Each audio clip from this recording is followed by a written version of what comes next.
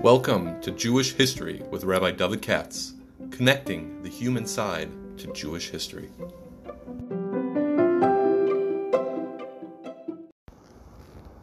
For sponsorship opportunities or to support this podcast, please visit our donate page at www.support.rabbidavidkatz.com. Hi, now that today's Isra Chag, now the Yamim Tovim are over, I really shouldn't be doing this even today because strapped for time, but I'm going to try to get back on my schedule. It's a happily busy week at the Katz household. My daughter Rivka just had a baby boy, so we might be looking at a Brit Shabbos. You can imagine how upside down everything is, thank God. But I'm going to try to squeeze in this little moment to do a little bit, because the perfect is the enemy of the good. And I see that tomorrow is the Yartzeit of Chassam Sofer, even though I shouldn't really undertake to do this, because that's a giant subject. But all these people I deal with are really a giant subject, so I'll just try to 10, 20, 30 minutes to, once again, as I've been trying to do, give a kind of, what shall I say, just a basic biography, who these people are, take them out of the realm of a Vort hero, a legend there. Just get a basic biography. But I got to tell you a funny story very quickly. A friend of mine was in Shul this morning. He comes to me afterwards. Oh, good friend of mine. And he said, I got to tell you a story I heard on Yontif, that when the Vilna Gaon died, they were all depressed in the Volozhin Yeshiva. And Chaim Volozhin had told him a whole story about, no, it's actually a good time because the girl would be glad to come back and be able to do more mitzvahs, things like that. And I said, well, the story's not true. How do you know the story's not true? Well, the Vilna Gaon died in 1797, and Volozhin Yeshiva started in 1804, In other words, a lot of times anachronism is a major element of the Bava Meisers we hear in the frum world. And when the dates don't work, that kind of tells you something. But it's a good story anyway. Anyway, to get back to what I was talking about, I see tomorrow is the Yartzeit of Chassam Sofer, who lived from 1763, 1762 to 1839. So that means he wasn't 80, he died in his late 70s. Here's someone who lived to be 75, 80 years old, something like that. 77, 78. And Chassam Sofer was one of the great figures in Jewish history, certainly in modern era. He was born in Frankfurt, although his family wasn't German originally. Generation back they came from Poland. That's the way it is with a lot of German Jews. Very few Jews are real Yekkis that all the way through their family stayed in Germany. Very often, the Jews from different parts of Germany were kicked out, went to Poland, and then centuries later came back. So here's somebody who grew up in the Frankfurt ghetto, which is two very narrow streets, very unhealthy, very bad living conditions. And in the middle of all this, it wasn't a slum. I mean, it was a slum. It was a slum. But it wasn't like slum people. But they developed a whole Jewish community, as we know, with schools, yeshivas, and all the rest of it. It was kind of interesting. The Chassam Sofer came from an aristocratic rabbinical background, by which I mean a family, not rich necessarily, but, famous learners. And his great-great-grandfather was Mar Shishach, somebody earlier in Frankfurt who'd been the Rav there for a while, Shmuel Schotten. The story of Chassam Sofer goes like this, as I understand it. He was a genius, very young age, very smart and all that. That is true. And the trouble is, his parents, particularly his father, did not know how to handle that. You see this once in a while. If you have a very gifted child, it becomes a great challenge what to do. You have to treat this very gingerly, because if you push them in this direction, it might turn out to be nuts. Put them in that direction, it might turn out to be unsatisfied. It requires a great deal of chachma and philosophy, how to raise a potential gadol, a potential genius. And his father wasn't like that, apparently the story goes. And Safal Keturah, he did the old-fashioned rabbinic way, which is make them learn day and night, night and day, no time for playing or anything, this kind of stuff. Now, some kids take to it. Doesn't bother them. If you read the Hakdama of the Noda Yehuda, he says, my father wouldn't let me play, but now I look back, it was a good thing. But the Chassam Sofer, apparently, the young Moshe Sofer didn't necessarily like that. And, the father was too much midas hadin, let's put it that way. Not enough midas rachmim, a harsh taskmaster, because he said this kid can grow up to be a gadol. and they must have had their altercations. And what's very famous is that the Chassam Sofer's bar mitzvah, the father, they prepared a whole pshatel to say over, and he said, based on this and this and this, the Chassam Sofer did, the young Moshe Sofer, this akasha my great-great-grandfather said, the Mar Shishach. And the father was so angry, instead of saying, oh, it's very good, one way of looking at things is, if you're the son of the Pnei Yeshua or Nebi Yehuda, and you can upslug or something like this, the father will actually be happy. In other words, I want a son who's in learning, and the best thing you can do is he upslugs me like Rashi would relationship to the Balitosis. He didn't mind it. That's one way of looking at it. Now, here's another way of looking at it. How dare you contradict something from your Zaidi and Zaidi, they were Kodesh Kedoshim, and you're an ant, a worm. How can you even think about saying anything in opposition? And the story is, the father got so angry at the young Moshe Sofer, who was bar mitzvah, he went and slapped him publicly for that. First of all, you tell me what kind of smart idea that, in terms of child raising in general, to slap a kid, A, and B, in public, and C, as bar mitzvah in the middle of the speech. I mean, you just tell me that. The result is, the story goes, that the Chassam Sofer fled the scene and basically never spoke to his father again. And, there was a family crisis, at which point, what are you going to do? He was taken in by this 30-year-old rich guy named Nosson Adler, who was rich, aristocratic, big Talmid Chacham, of course. Gadol was in Frankfurt, a little bit off the regular. He damns Faradit and all this kind of stuff. But he was a big Talmid Chacham, obviously. And he said to the father, because the father came to see him, and he said, listen, let me put it this way. If you get together with him, you get into a fight, and second of all, he never will speak to you again. I mean, he doesn't want to ever talk to you again. He hates you so much. And he's going to go off the derech. I mean, I see. He's going to come down from.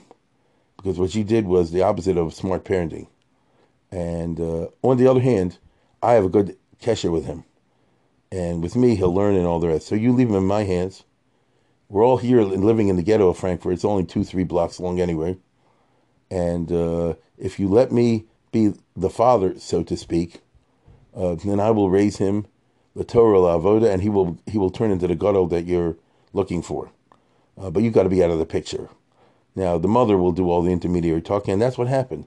So here's a boy, 13, 14, 15, 16, 17, 18. It's really interesting because we have the kids at risk now. You think of these situations, these family problems, who's in Frankfurt and is learning up a storm, and he's voxing ice, as they say, all under the tutelage of Nosson Adler, who was in his 30s. He was like, I don't know, he was not much older than him. I mean, he was 21 years older, actually, to be exact. So if this is bar mitzvah time. Truth is, he already knew him from beforehand, so he came there when he was like 9 or 10 years old, learned with him. But without getting into all those details, here's a teenager growing up, and anytime they want to communicate with the father, they do through the mother. And he learned up a storm, was very devoted to Nosson Adler, as you can imagine, by what I'm describing. Eventually, though, the eccentricities of Rabbi Nosson Adler ticked off the Yeki authorities in Frankfurt. And, because he davened, like I say, Sepharadit, and they duchened, and a lot of things I'm sure you probably heard one time, or go look it up, Nosson Adler. It wasn't the regular. And they eventually kicked him out of town. They never said he's a Shabtai Tzvi or anything like that, because everybody knew that's not true.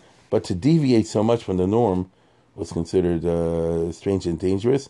And, I'm sure he had his kolel, and his Talmidim probably walked around and said, we're better than the other guys, and you're just a bunch of dumb balabatim, and you follow the old Minhagim, and our Rebbe knows better. Something like that. And the story is that the young Moshe Sofer followed him when he left town, and I believe he never came back.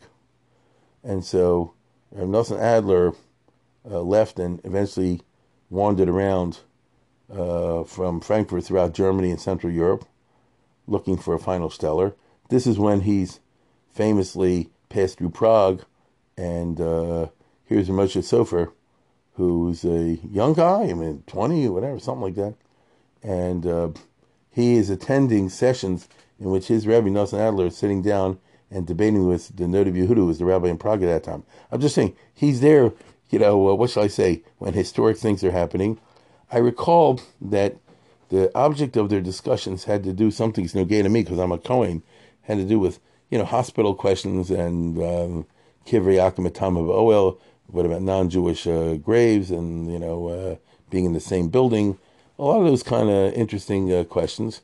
And the Shitas arrive at about whether Kohanim or Mitzvah, Ba'afushi Tumah Bizman Hazeh, all that kind of stuff. You can look up in Yoreh De'ah if you're really into. If you're a learner listening to this, you can look it up in Yoreh De'ah and Hilchos Avelis, I guess, Tumas Kohanim. I mean, and because they discuss it there, and then he moved on. Finally, the Rebbe ended up with a job in Bohemia, in a community, not a very large community, Boskowitz.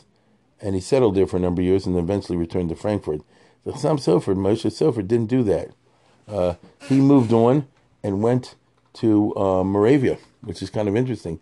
This is a place I've talked about before in which, what shall I say? It's a part of Jewry it's not really known so well. He went to Prosnitz, which is an important Jewish community, small but important Jewish community in Moravia. What's interesting is he didn't have smicha or anything like that, as you'll see in a minute. But on the other hand, he certainly was already a Voxing Geist, to say a Gadol, and he clearly was a charismatic, what you and I today would call a charismatic Rebbe or Rosh Hashiva type, in the sense of being able to draw boys to him and handle with them and learning and talk talk and learn with them in an enthusiastic way. That talent he certainly had. That's like one of his main things.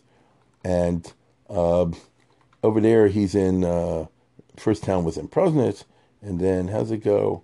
And he wasn't a Rov there because he didn't have smicha. But on the other hand, eventually, let's put it this way. What's going to happen to him, he wasn't married yet, and that was very weird because if he was born in 1762, so he was already like 25 years old, something like that. And 27, 28 years old, till he got married. Something along those lines. So it was unusual because usually got married in that world, when you were in your teens or very early 20s. And he ended up marrying a girl from Prosnitz, Sarah Malka, who I think, if I remember correctly, she was the sister of his best friend. And she was older than him. That's really interesting. She was older than him. And they were married for many years till she died and she couldn't have kids. But he would not divorce her. They're married like something like 20 years, 25 years, 26 years. So think about that. And anyway, he wanted already to move, not only to be Rosh Hashiva, but he was offered positions in other small communities in Moravia. It's part of the Austro-Hungarian Empire. And when he was, about 30, 32, he said, I guess, there's an opening to be a Rav somewhere. He didn't have smicha, and not only that, you can't be a rabbi in Moravia. I think I mentioned this to you earlier, which was a highly centralized, organized set of communities, unless the chief rabbi of Moravia gave you a smicha. That time was Mordechai Bennett. And so it's just a funny story. Here's this young person in his early 30s. It was really hot stuff. Moshe Sofer, and he's writing Mordechai Bennett. He says, listen, I can get a job over here as rabbi, but I need a smicha from you, which he gave him, of course. And he served there for a couple of years. These all happening in the 1790s, in his 30s, in these small Moravian towns, as Rabbi in Dresnitz, it was called. And then he went to one of the Sheva Kehillas, the 7 communities which are in the Austro-Hungarian border, in Mattersdorf, which everybody today thinks is a neighborhood in Jerusalem. And there was a town in the Austro-Hungarian border. It's one of the 7 Kehillas. With my group, we were there, not in Mattersdorf, but in Eisenstadt, which was another one of the 7 Kehillas in the Austro-Hungarian borderlands. These were very intense, small, but very strongly Jewish communities, Oberlanders, they call them, like semi-Yekis. And he fit in very well over there. And he was there for about 7-8 years as the Rav in Mattersdorf. And that's where he started to become the Chassam Sofer. That's what I mean. Because then he could be a Rav, which he was, and he also started a yeshiva, and because that's what rabbis did. I told you about it, I just don't want to repeat myself. Being a Rav at that time, Av Basin meant you are the Rav of the town, and you run the basin and all that sort of thing, but you also organize a yeshiva which you teach boys. And it depends how good you are and how much money you can raise, how many boys you get, and who you can attract. And he was very attractive. He was very moshech. Boys went to him. And here you have the small town, Mattersdorf, starts to have like impressive school there. For this, but he was childless, remember that. In 1806, which would be about 8 years after being in Mattersdorf, all this is happening, by the way, right in the middle of the Napoleonic Wars. It's kind of funny, like it doesn't matter to him. And he was finally elected rabbi of the big community. So it's a classic rabbinical career story. Smart in a tiny town, then you move to a little bit bigger town, till you finally get a big hill. In his case, I think we all know was Pressburg, which today's Bratislava was the capital. Today's the capital of Slovakia. At that time, Slovakia didn't exist. So it's all part of something called the Kingdom of Hungary. The Kingdom of Hungary is a country that no longer exists. Now you have the Republic of Hungary. But the Kingdom of Hungary was gigantic compared to the current Hungary. It's about 5-6 times. And this is under the Austro-Hungarian Empire. It's the Austrian Emperor is the King of Hungary. And Hungary at that time included what you call today Hungary, plus Slovakia, plus half of Romania, what they call Transylvania, plus part of Serbia, plus other parts. No, it was a big hunk of territory. And at that time, the capital was not Budapest, but it was Pressburg, or Pozsony, as the Hungarians called it, or Bratislava, as the Slovaks called it. And it was an important community, and therefore you might say he reached the top of the rung. Now he's in an A-level kehillah. From there you can go back to Frankfurt, or to Metz, or to Vilna, those kind of places, Hamburg, the big communities. And they took him in, let's put it this way, in 1806, right in the middle of the Napoleonic Wars, just when the Haskalah was really starting to penetrate into Hungary. It's very interesting. And there are a lot of Baba mice out there, and I don't have the time to go into a lot of them because I'm strapped for time over here. Just want to deal with, like I said, just get a timeline. Here he was a rabbi from 1806 till he died for 33 years, because he died in 1839. That was his last stop. Although I remember he did want at one point to become the rabbi in Firth, but that fell through. So he remained for the rest of his life in Pressburg. And here, first of all, he emerged as really, a dominant figure because he was one of these people who excelled in several areas. First of all, he was a Rav now. And so he had already started to get showers from everybody, and now 10 times as many. People start sending him showers from all over Europe and beyond. And this is what eventually formed what we call the Shalos and Shuvas Chassam Sofer, which you see from all over the place. And so right off the bat, the fact that he's a Meshiv, a writer of response literature, puts him in a certain class. In addition to that, he excelled in his being Rosh Yeshiva, because he built probably the biggest yeshiva. I think he had like 600-700 guys there. I've seen smaller figures, but I believe I'm right.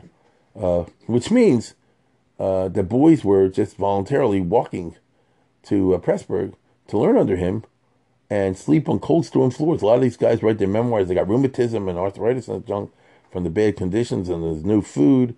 It was Pasva Melch Tocha by Mamsur Tishta. It was tough going, and they were willing to do it. Now, yeshiva over there means teenagers mainly. And that means that he was able to organize into several classes, as you can imagine. And I just want you to take yourself out of books and put yourself in real life. Pressburg is a nice-sized town, but it's not gigantic at all. Especially in those days, it was not gigantic at all. I would say the Jewish community in the time of Chassam Sofer was like 2,500 people altogether, Jewish. And the Goyim, I'm not sure. I would think something like 20,000, something like that. So it's not gigantic at all. So the reason I'm mentioning these figures to you are, imagine if you have a relatively small Jewish community of 2,000 people, this is what? A couple hundred families, that's it. So, total. And in a relatively small, they had like a ghetto. It's not exactly a ghetto, but a Jewish neighborhood. And that sort of thing. Now, you have 2,000 people total, men, women, and children. And you have a Rav who brings in a couple hundred boys for his own private yeshiva. So where do these guys stay? They're all over the place. They're in your face. You understand? Wherever you go, you see yeshiva. So you could say it's a glorious thing. You could say it's not. The reason I mention it, therefore, is that Pressburg at that time was undergoing a cultural change. A left wing was developing, as we would call today in Hungarian Jewry, as part of a very broad historical development. Now it's not time to go into it. There are many, many articles on it. And to dumb it down, you say the Haskalah in the non-Frum variety. There was also Frum variety. The non-Frum variety was appealing to many of the successful business families. They didn't want to be, let's put it this way. The girls didn't want to be told what to wear, what not to wear. The guys didn't want to be told the same thing. And, they got sick and tired of the old Jewish ways. And to look funny and change and not, and all the customs. They wanted to Europeanize. And this was a minority, but an important minority. If you're talking about a community altogether of 2,000, see, even if I told you 20 families or 30 families were modern or left-wing, and they were the wealthy 20 families or 30 families, you already understand the situation. And the trouble, therefore, with Chassam Sofer was that he was taken in mainly because he among other reasons, he didn't have children, so therefore he wouldn't be a lot to support. They didn't realize he was going to bring 500 children, And it got out of hand because he was real for me, as you can imagine. And when they tried to open a modern school, which was happening all over the place, this is the middle of the first wave of the Haskalah. So it happened in Prague, it happened in Hamburg, it happened in Berlin, everywhere. To use modern terminology, they were switching from, let's say, a TA to like a bet tefillah, or maybe something like that, a little bit less even. Not a Solomon Schechter, not, but something like a left-wing bet tefillah. They were switching to that all across Germany, which ended up giving the kids a poor Jewish education. If you're talking about Talmud and Torah and all, Torah Shabbat and all that, and he was obviously opposed to it. And although it's a long story, and I don't have time for long stories, clashes emerged, and he closed down, he prevented their school from opening, so they counterattacked.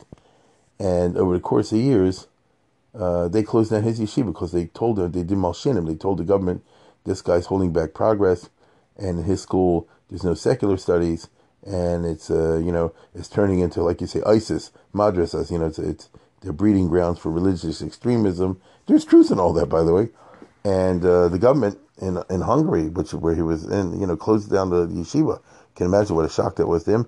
Made him hate them very, very much. There's a whole long mice I once wrote up in a story in a book I wrote about how things change. It's too long to go into now, but basically a very weird sort of thing happened because this rich guy died in Vienna and he didn't like his non-Jewish wife. And by the time the story's all over, the people who got the money because he didn't have kids were these two Frumies. And they joined the board of directors in the city, and they swung it in the direction of Chassam Sofer, and he was able to recover and get the yeshiva back. So like for a year or something like that, or 2 years, whatever, his yeshiva was busted, and all the boys had to go elsewhere, and then they were able to come back. It's very dramatic in the story, but like I say, now's not the time to go into it, or at least I don't have the time today. So here's a guy that is starting 1806. By the time you get to the 1810s, the tension with the left wing is getting big. By the time you get to early 1820s, they closed down his yeshiva. By the time you get to the late 1820s, he bounced back, and the yeshiva came back. And what it meant was that in the struggle he had with the local non-Frum, they were not going to crush him. Now, I don't say he could crush them either, but not going to crush him. And that meant that as a result of this, he was able to have a big influence on his community, and he didn't make them all very Frum, because that's not true. But on the other hand, the official Kehillah would stay Frum, and that was a key element in what Pressburg was and remained for the next 100 years, literally. And as a result, his style dominated the culture in Western Hungary, mainly because, first of all, he was very charismatic, and second of all, if he had a yeshiva of hundreds of boys, he graduated X number of guys with smicha. And he was very practical because he himself had learned the hard way. You got to give the guy smicha, but then you also have to find him a job. And so he was also, let me put it this way, he wasn't like some yeshivas today in which they give a guy smicha, won't help him find a stellar. I know that doesn't exist in Maryland, but it exists elsewhere. And so a guy learns up a storm, and then he's very good, and they even give him a smicha, and then what do you do with it? How do you find a job? And these people have a hard time finding situations, and many get frustrated, and so on and so forth. The Chassam Sofer was a one-man placement bureau also. So when he gave a guy smicha, he also was constant correspondent from all over the place in Hungary and in Central Europe, and he found his guy stellars. And what that means is that if you graduate with him, and you were married to the right person and all the rest of it, because it is Central Europe, you'll get a job as a Rav or a Dayan or something like that in one of these towns and communities, which therefore means that he has his agents scattered all over Hungary, certainly over Western Hungary and Central Europe. And every one of his students was a wannabe, meaning the Rebbe was a hero to him because Samsab was this charismatic person, and every student who could wanted to imitate as much as possible the Chassam Sofer, which is the highest form of flattery. And so every guy tried to do what he did. As I told you before, he excelled as a posek. So that means that anybody who was a student of his is going to go out there and get a job, be a Rav, and be a posek, getting the halach l'maisa, not just the lomdus, but the halach l'maisa. Very important in the Chassam Sofer system, old school. Not only that, but just like Chassam Sofer expressed his posek identity by writing chuvas all over the place, every one of his students who got a job in Hungary over the next 100 years, wrote shalos and chuvas if he was able to, and published them. That's why you have a lot of these Hungarian chuvas from that nobody's ever heard of. And in addition to that, the Chassam Sofer set up a yeshiva. Every one of his students who could, and they all did, set up a yeshiva in his town. Could be a small town. Could be 5, 10, 15, 20 families, something like that. He'll make a yeshiva of 1 or 2 guys. On the other hand, there are other communities that were bigger. They could have a yeshiva of 20, 30 guys, or sometimes bigger, 90, 100 guys. And some of them hit the big jackpot, had a yeshiva of 100, 200, 300. You had such things down until the Holocaust. And that's why Lithuania and Hungary, the two places that had old big yeshiva systems. All of us have heard about the Litvish yeshivas because they got a lot of press. Telz and Slobodka and that sort of thing, Mir. But not so many people know that in Hungary there was a whole network of these Chassam Sofer type yeshivas. And that's because of this powerful personality he projected. And all the students wanted to imitate him, and that is what he wanted. A third area in which he excelled was as a speaker. He was one of the great darshans, and therefore all of his students learned Hilchos Darshanos the best they could, and they tried to be like him. Now, I'll tell you the truth. I'm into the drushes literature. You probably know that from these talks I give. On some of them, and I've always liked, for example, Jonas Abishit's stuff about Yaris Davash. I liked a lot. And Noda Behuda's drushes I like because I did work on him, and some other people as well. The Chassam Sofer has a whole bunch of these drushes, and they're really good. I never could get into them. I don't know why. There's something about it. Every time I read them, it gets boring. But it's my fault. It's not anybody else's. The stuff is good, and I want to mention this to you because if anybody's listening out there who's a rabbi or ever needs a Dvar Torah or something, if you want some good stuff, they recently published, like a year or 2 ago, something like that in Israel. They because the Chassam Sofer is so big, so he's zocheh to get a lot of play in the book industry, and they published 5 volumes of the Drushas Chassam Sofer, and they're highly organized and very classified. It's really great, and they're done according to time of year. For 1 volume is for Tishrei, and 1 volume is for Hanukkah, and 1 volume is for funerals, and that kind of thing. I mean, they really did a very, very good job. I think they called Nussensweig or something like that, and the edition. And if you're interested in that sort of thing at all, you need it for a bris or anything like that. If you get this set, which is 5 volumes, very nice print too, you're set, baby, because he has a lot of material now. It's dense. The Chassam Sofer is a style that gets very into the Lumdish thing, and then he switches totally to a different voice. So this is something I should really, I'm telling to myself, I should get into more. That's why I bought the set. It used to be when I was young, they had the Darash Moshe.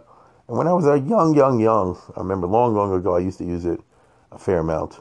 But then I got out of that. But they're very good.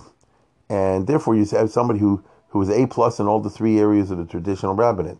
In the Drashas, in the Psak, and in the Maggid Shir.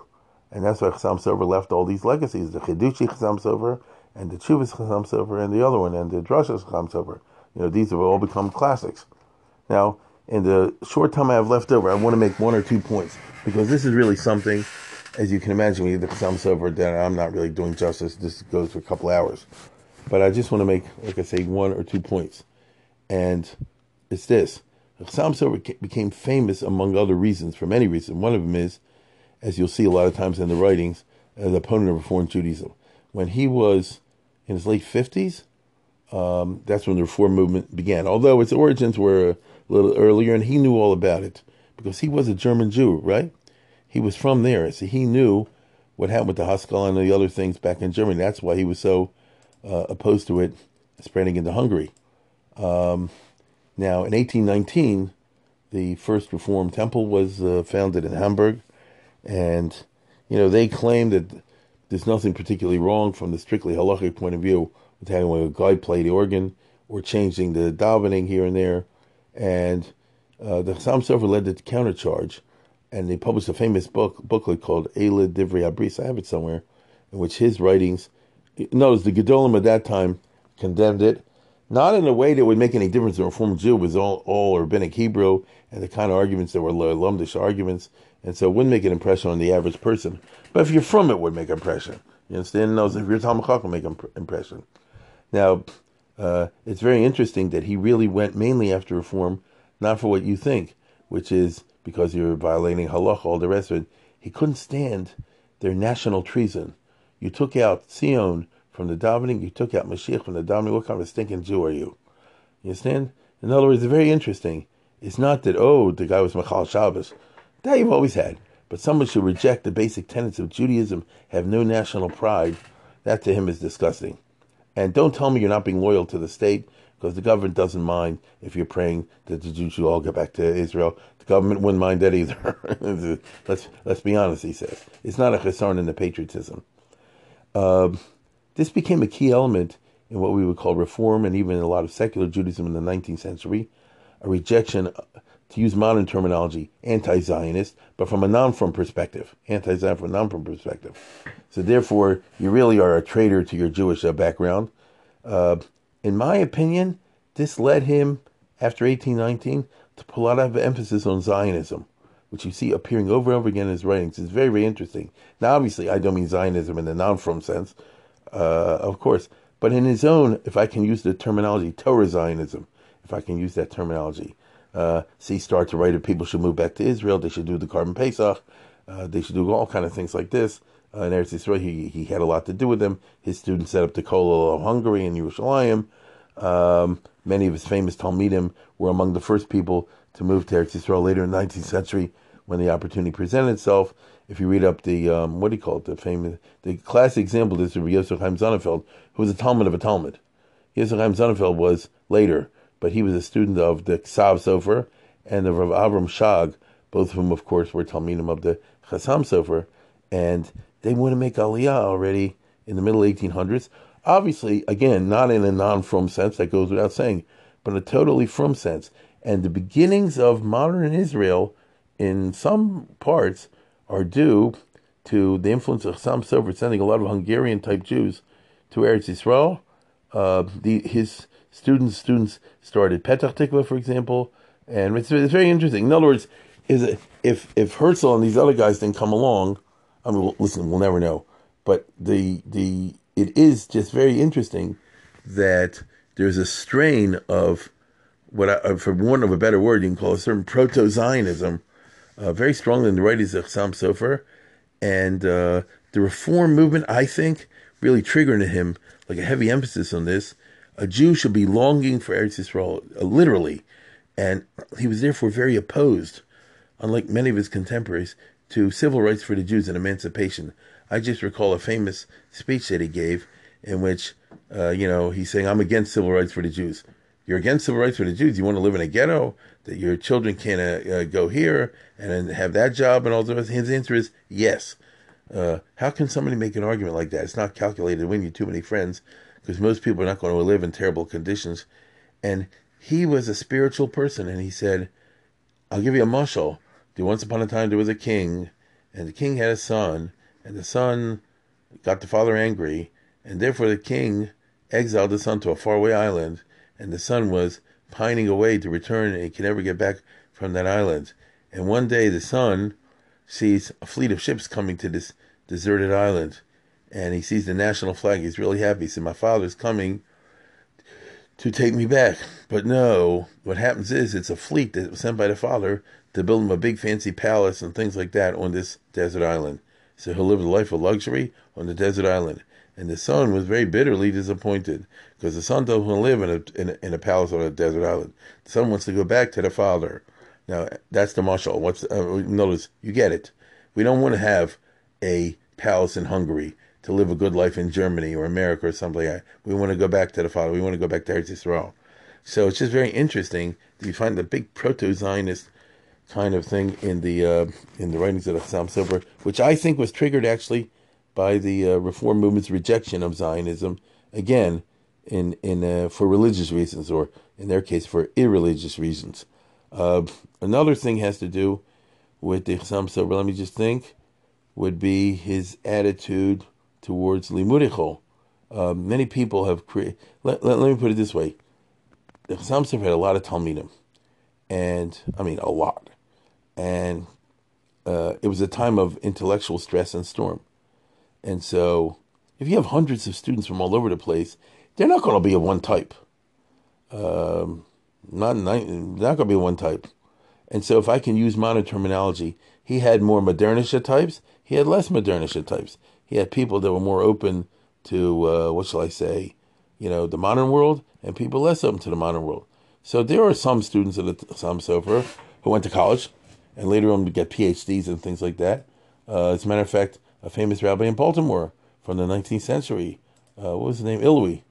Bernard Ilui was a student and had smicha from the Chassam Sofer, which is pretty impressive. And he also got a PhD going to college somewhere in Central Europe. And there were others. On the other hand, the Chassam Sofer was opposed in general to people going to college. He would prefer people should just do learning only. On the other hand, he didn't go and ban anybody for it, but he discouraged it. So you see this in some yeshivas today also. And the result is that they're formed among his students like different factions. Who's the real Chassam Sofer? And when he died, the right wing formed a very strong right wing under Reb Hillel Kolameyer. Reb Hillel Lichtenstein was one of his Talmidim, who held that all the others don't understand what Chassam Sofer was. And he was super duper right wing, and the slightest deviation from anything makes you a kaifer. And then at the same time, there were people on quote unquote the left wing who said it's not true. And I spoke to a Chassam Sofer. My Rebbe said you could do this and that and the other. And there was a big fights in Hungary in the 19th century over the very question of who was the real Chassam Sofer. Was he extreme, to use modern terminology, was he extreme right winger, or was he a middle of the road, or all that kind of thing? It was just very interesting because this informed a whole lot of the politics in Hungary, Jewish rabbinic politics, all throughout the 19th century. But the overwhelming trend of Chassam Sofer's influence was in a very firm direction.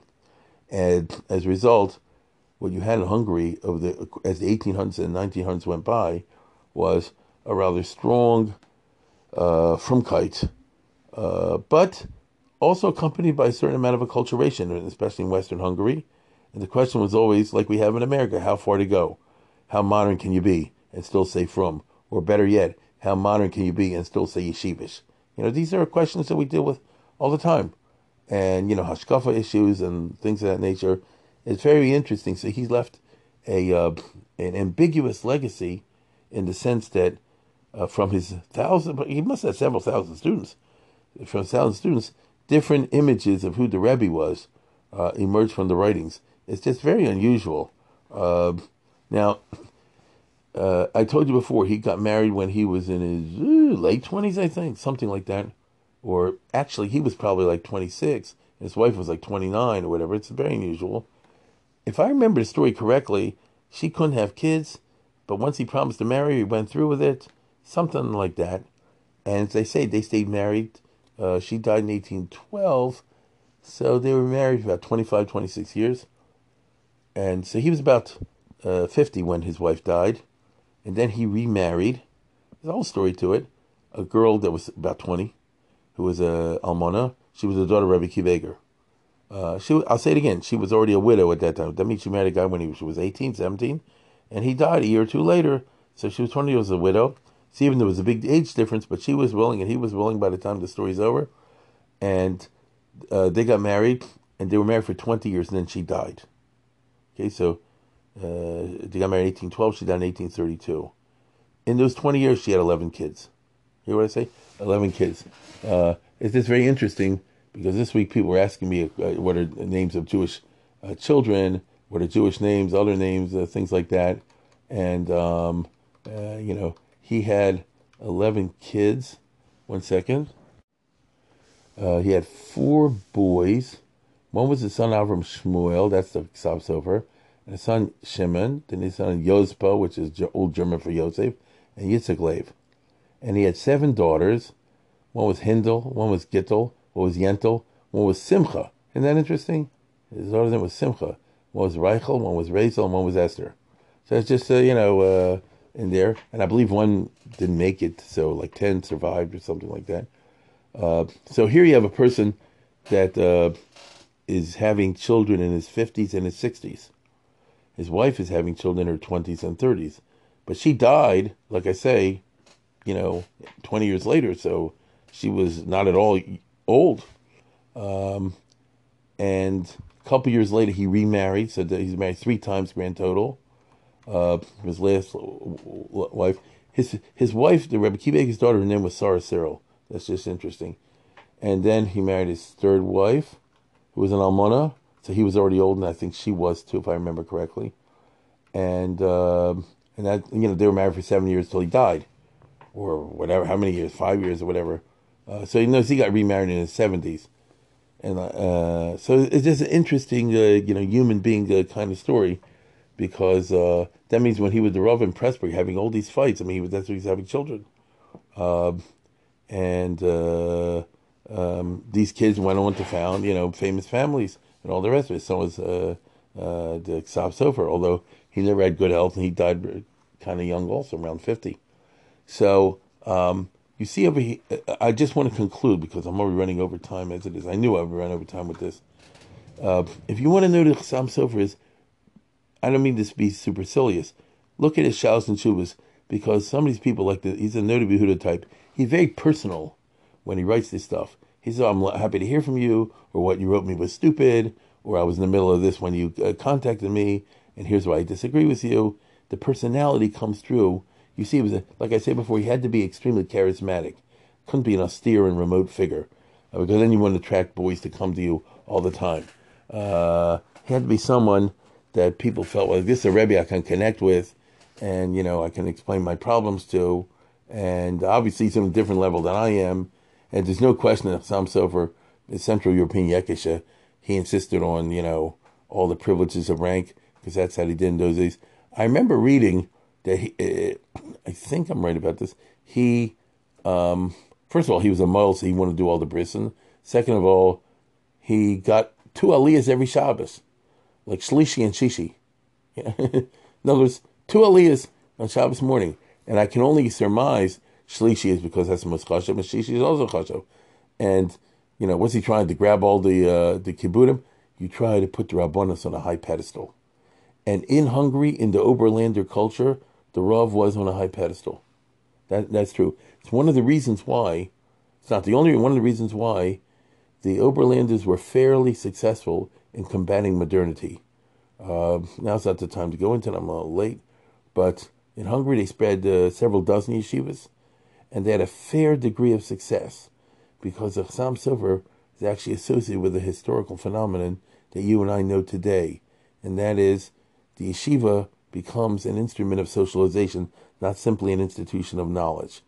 They used to take boys in his time, 10, 11, 12 years old. You'd be there to like 18, 19, 20 years old. During those 8 years, you come there to be brainwashed. You know what I say, brainwashed in Torah and Yiddishkeit. That's what you're there for. And so you wake up real early in the morning, and you have these very intense sessions, and he had his, way of giving shiurim, and, he darshan also on the piyutim, and every day he read from the Chovos HaLevavos, and it's very intense kind of atmosphere, and they watch you very closely. How you daven in the Chassam Sofer's time and in Hungary, how you daven was monitored almost as much or sometimes more than how you learned. I mean, the Hungarian Rosh Yeshivas would say like this: I had your father. You're smarter, but your father davened better. I have more respect for the father. That kind of way of talking, which you wouldn't really hear in the Lithuanian Yeshiva world. Oh my Lord, this is so, the time has really run out. So with that, that's the small, short contribution I can make to the Chassam Sofer. And now, fortunately, I have a lot of pleasant shorts to attend to, so I bid you a good day.